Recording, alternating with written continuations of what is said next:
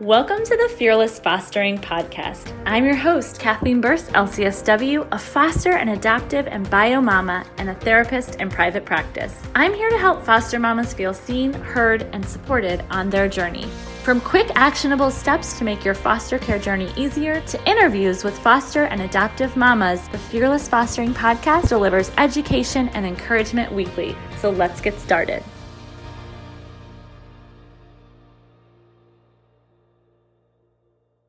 Welcome back to the Fearless Fostering Podcast. I'm your host, Kathleen Burst, LCSW, and I'm so excited to be joined today by dad, lawyer, author, Justin Earley. He is the author of Habits of the Household, Practicing the Story of God in Everyday Family Rhythms, as well as The Common Rule.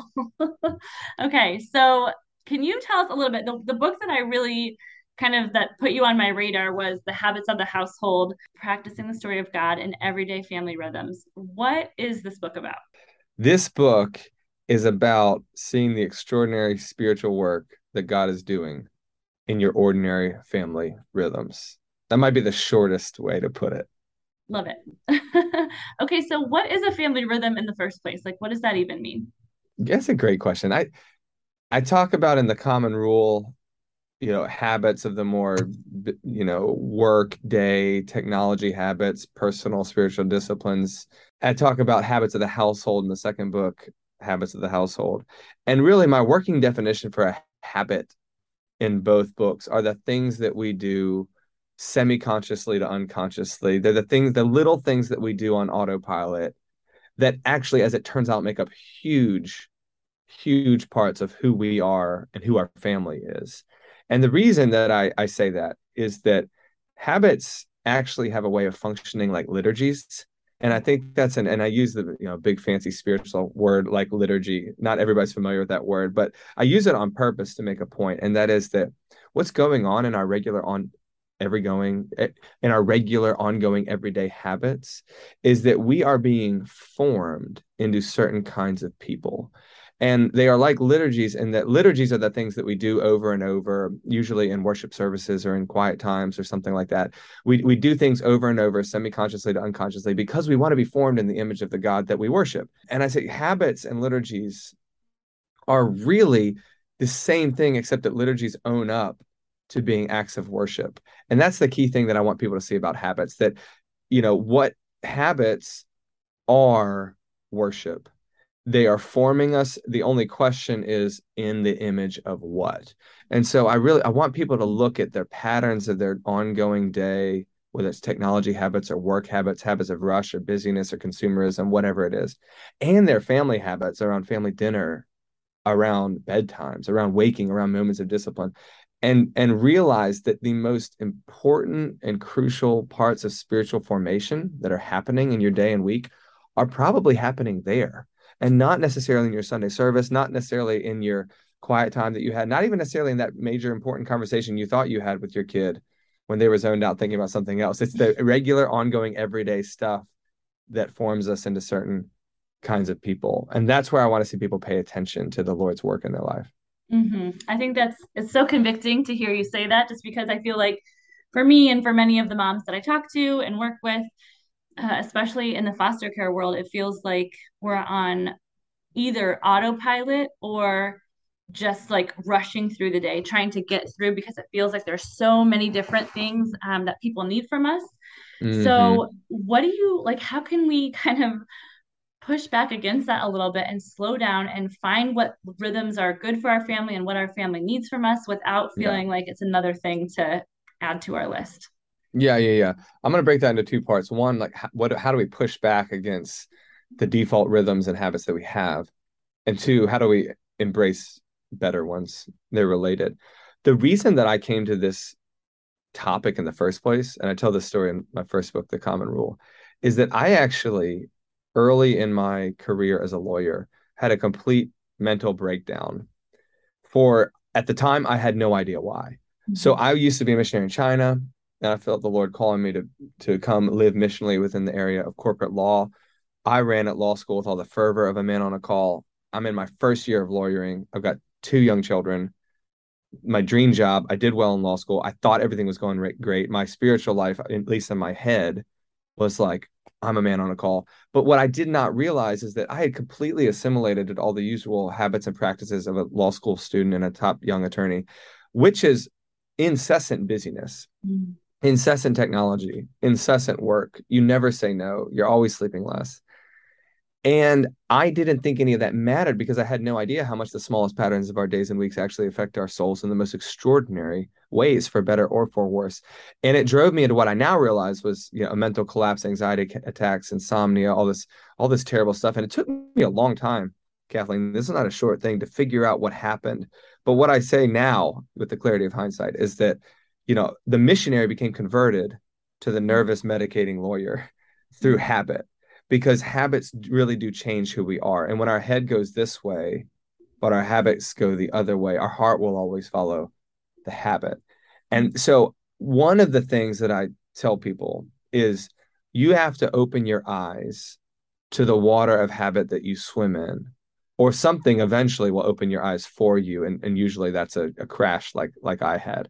So, part of what I want to help people do is think about how to slow down, scale back, and say, what kind of habits could you put in place, like scripture before phone, Mm. or a weekly Sabbath, a communal meal every day with your family? What kind of habits could you put in place that sound like more to do, but are actually ways of limiting your chaos and pulling you back from trying to be an omniscient, omnipresent, omnipotent person who thinks they could do it all? Because that's not who you are. You're a Mhm. limited child of God, and God loves you, but he is the one who is omnipotent, omniscient, and omnipresent.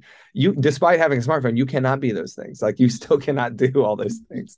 So on the one hand, you got to realize that your default is probably overwhelming. And number two, and this is where I think it's more encouragement, like not criticism, embracing new family patterns, new personal patterns of technology habits, all this stuff. It's a light burden.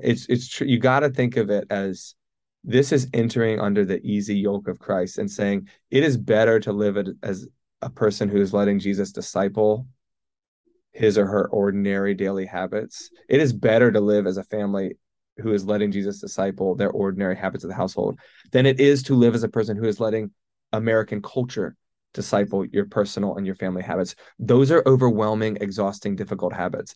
Yes, it's hard to change them, but you're coming into an area of freedom and the easy yoke and the light burden. And I would just encourage everybody, think of it that way. There might be more to do as you think about, okay, what are the habits in my household? But it's a freeing journey, and it will be better and more freeing than your default cultural American life of doing nothing and not even Yeah. realizing those habits. I love that so much. I think that is so true. So much of my, at least my Christian walk has been, that counterintuitive, like it doesn't feel like this makes sense, but with God it does make sense that this is, Yes, that yes, we're doing, something different or adding something else into our routine, but he's lightening our burden. He is yes. supernaturally giving us more freedom and more peace as we more closely walk with him and align with what he wants for us. So that's a great reminder. What are some of the habits that you have felt like have really been most like really critical to your family's functioning as you have come back from this burnout and you're like, okay, something big's got to shift here. What were some of the things that kind of helped you right the ship a little bit? Yeah, I'll give you a couple, and then you can tell me if you want to dive into any of them. I have personally been really changed by some of the daily and weekly habits I write out about in the common rule. Scripture before phone is a huge one. It's a small mechanism of giving my phone out of my morning and getting scripture into my morning.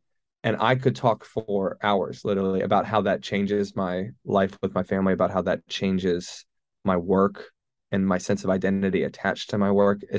How that changes the concerns that I have online and the way that social media is or isn't in my life. So scripture before phone has just been enormous as a daily habit. There's a really wonderful weekly habit that I write about in the common rule that's precious to me, actually, of having a vulnerable hour of conversation with friends every week, Mm. in order to put, like, for a busy foster parent or a busy corporate lawyer and dad of four boys and writer like me, to have a block in your schedule that says, I am a person that clings to friendship, vulnerable friendship, because I need friends to be the kind of disciple, husband, father, worker that I want to be. So many of us grow alone because we're so busy on the call that we think is so important. And it is, but you can't do that call without friends. So that weekly habit of vulnerable conversation with friends is enormous for me.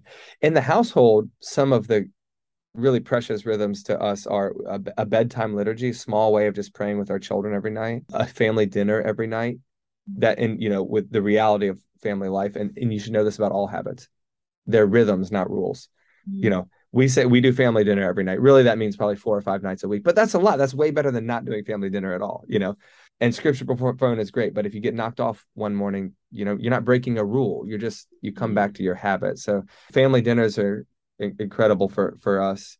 Another big one for the whole family and for me is a weekly Sabbath, a day every week that just looks different from all the other days. And so, Kathleen, I could go on and like tell you about all the habits I write about, but those are some of the real wonderful ones. And if you want to dive into any of those, I'd Yes, be happy I'm to. actually really curious about the Sabbath. This is an idea that I can't remember the name of the book, but back when I was in college, there was this book about Sabbath. It might even just been called that. And people were all like, Mhm. this is such a great book. We need to do this. And obviously, hello, God wrote about it first. But Yeah.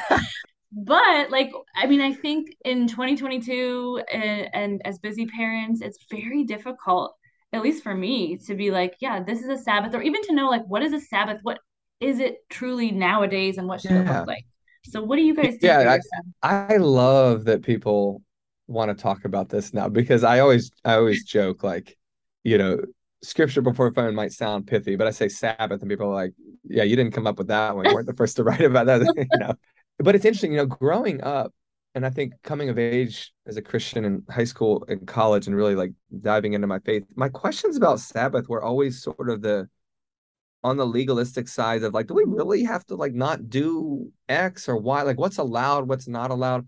And is it really important? I just think it's funny 15, 20 years ago, that's mostly what I heard people saying. Like, do you really have to do that or why? Now I get nobody who says, really, do we need it? I get everybody who says, how? Mm-hmm. Because they hear the idea of rest as a rhythm and they're like, oh my gosh, I want that, but I don't know how. And I think that on the one hand it's incredibly encouraging as you think like God put Sabbath in the 10 Commandments because he knew that it was a gift to us. Mm-hmm. That's why Jesus says, man is not made for the Sabbath, but the Sabbath's made for man, as in, we are not like subservient to the Sabbath, like we have to follow this rhythm, otherwise we're just not behaving. No, it's like God gave us a rhythm. He made this for us because he knows that we're people who, like him, are supposed to rest. They have their rest built in their schedule is what God does, and it's what we do. So how to do that? It has completely changed my work life and my family life to really begin Sabbathing. The way that it initially started playing out for us was as a busy corporate lawyer, I had no guardrails on my schedule. And I just started to say from Saturday evening to Sunday evening, I'm really going to actually not work and just be with friends and family and worship. And at one point, we don't really do this a lot now. We always light a candle to start our family dinner, but we used to do it to start our family Sabbath. And actually, I regret we're not doing that right now. But something to like start the moment. I would love to actually get back to that rhythm is really wonderful to because especially if you have little kids, tactile markers of spiritual rhythms are beautiful things for them. They will remember, oh, that's the time when Saturday changed from let's get all the chores done to now we're like going out for ice cream and now we're just hanging out as a family or whatever. So my wife and I are usually, either spending time together or with friends, on a Saturday night.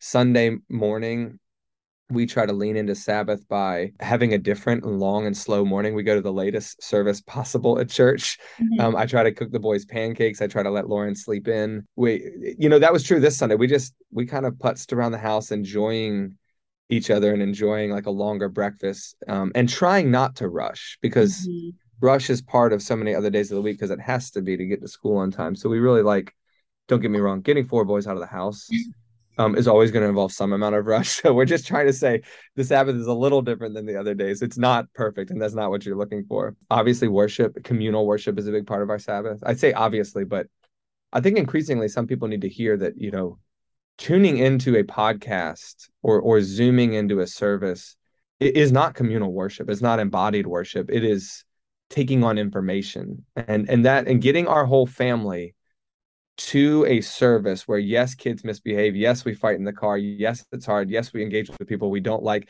That is all part of the point of saying God orders our life. We don't. We're placed with other people in our life that we have to learn to get along with. Like, that's what a church is. It's meant to sanctify you in some way. The body of Christ should be embodied. And that's a crucial part of our Sabbath. And then Mhm. we end with a Sunday family lunch at my parents' house. Luckily, they live in town.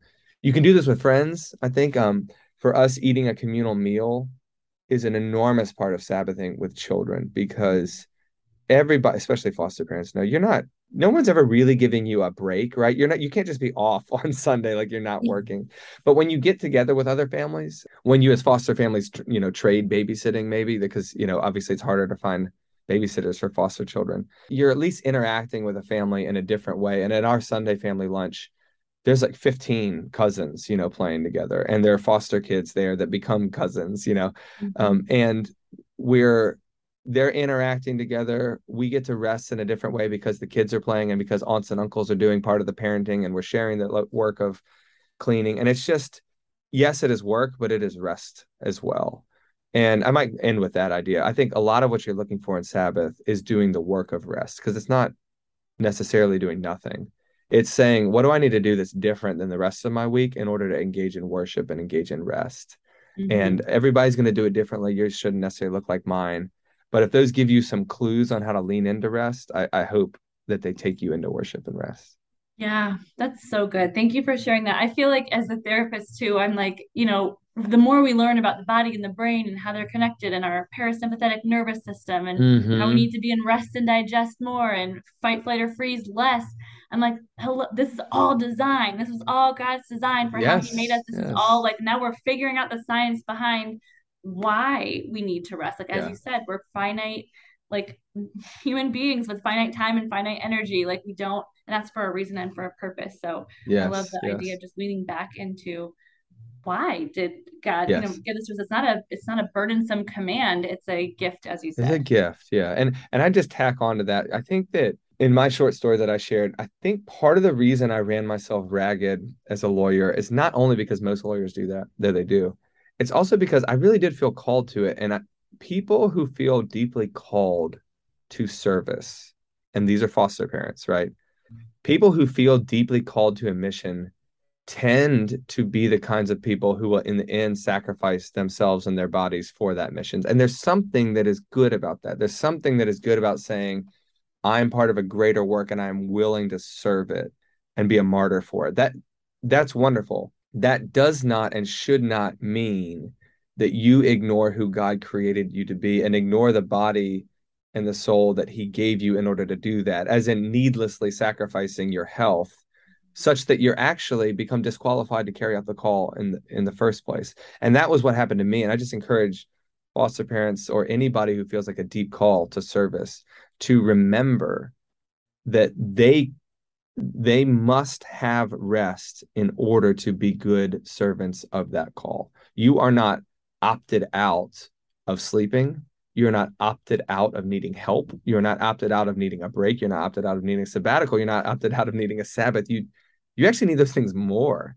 So rest for the work, because you got important work to do, Mm-hmm. as I believe I do too. And I looked at my Sabbath now and I think I'm not resting from the work, I'm resting for the work. Yeah, because I Mm-hmm. want to be sent out into that work by Sabbath, not collapsing on the Sabbath from the work. Yeah. And I think that's a different way of viewing it. Yeah, that's so, so good. Yeah, I like the way that you shared that. And I think it's really important for us to just hear that. I hear, and even too in just Christian circles, not necessarily foster parent circles, where people are like, some people say like self-care isn't selfish. And then some people like, but don't love yourself first, love God first, love others, love like whatever. It's like all of these things can be true in their own right. But They are really what not you're saying is opposed. like we do have to care for the vessel that God gave us. That is a command from Him. And Yes, it's yes, for the work that He has chosen, the good works that He has chosen in advance for us to do. And we yes, can't do them because of our human nature if we don't care for our bodies and our temple. So, yeah, thanks for yeah, that reminder. absolutely. Yeah. Hey, foster mama, I want to invite you to the Fearless Fostering Retreat that is happening in Atlanta, Georgia this fall, September 30th through October 2nd. Past retreat attendee Maddie Wellham said the retreat was the perfect amount of group time, solo time, and time in the city. I left with practical skills for how to continue improving my mental health. It was amazing. And that's the cool thing about this retreat. The results are going to last you well beyond one weekend. This is not like your average foster care retreat because unlike most retreats for foster mamas, the Fearless Fostering Retreat provides stillness, alone time, and true rest in a luxury hotel setting. And everything is led by a foster care informed therapist. So the skills I'm going to teach you are ones that will continue to improve your mental health throughout your foster care journey and life. There's also going to be an opportunity to stay connected for those who would like ongoing support in a small group setting through the Fearless Fostering group coaching program after the retreat ends. So if you're interested, reach out on Instagram at fearless_fostering and DM me the word retreat, or you can learn more on my website, fearlessfostering.com. Okay, well, I want to ask you one more kind of tricky question before we wrap up, Okay. because I think some people hear the word like, habits or liturgy, and they're just maybe they have like a not great connotation with that, Yeah. in terms of like how they grew up in maybe a church that practiced things that were kind of they did them over and over again. They didn't really mean anything to them. How do you differentiate in your home with a liturgy or a habit or a rhythm even to have it become something that's not this like task that we must do this, you kind of alluded to it earlier, but how do you Yeah. get away from that? It's a very good question. And I'll say, if you're like me and you've completely fallen apart because of all your bad habits, I think you reapproach this topic with a sort of good desperation. So like because I used to think that.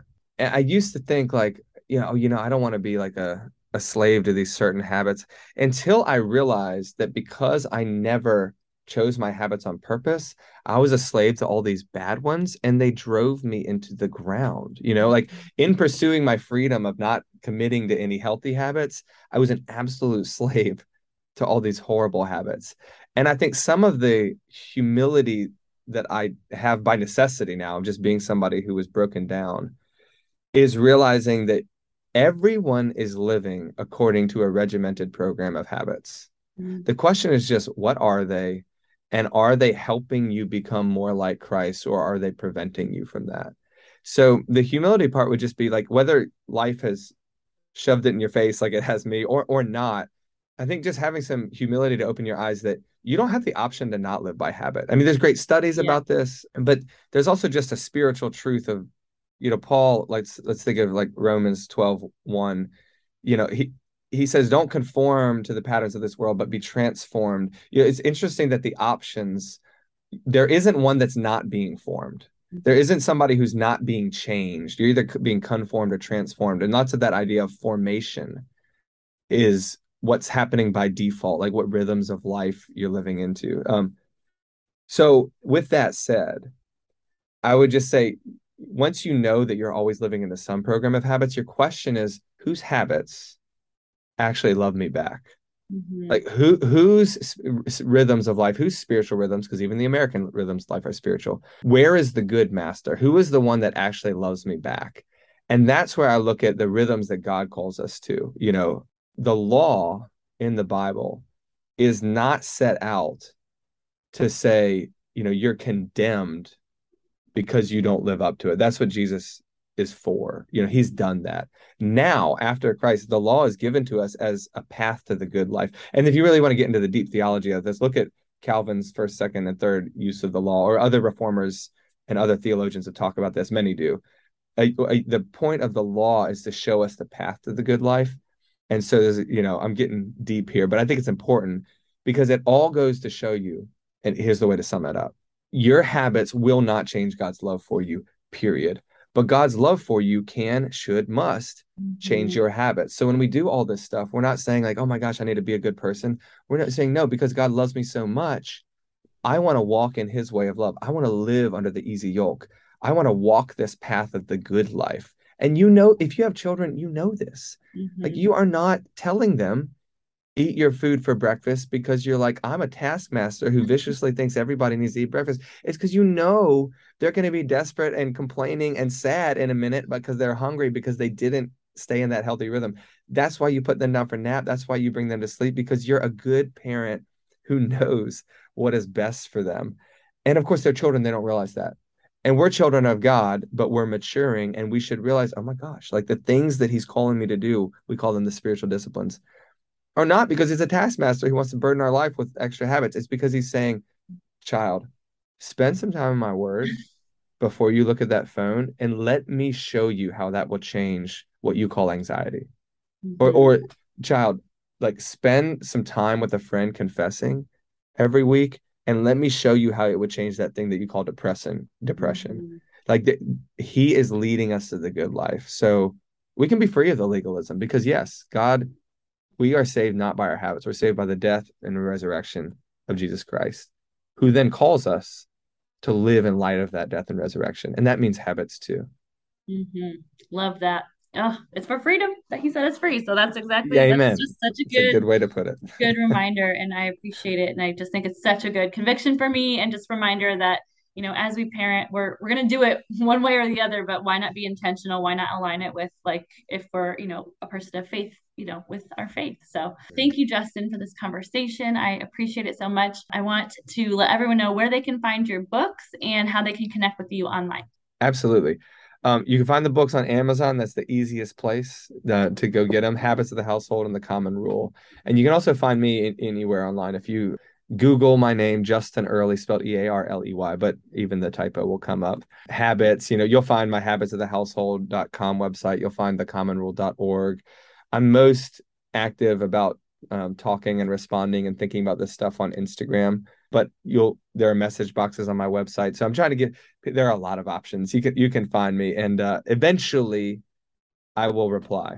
I have limits around my social media, but I do get through all of them. And so people are welcome to reach out and message and ask questions. I'd love to help answer them. Awesome. Well, thank you so much for taking the time today. I really, really appreciate it.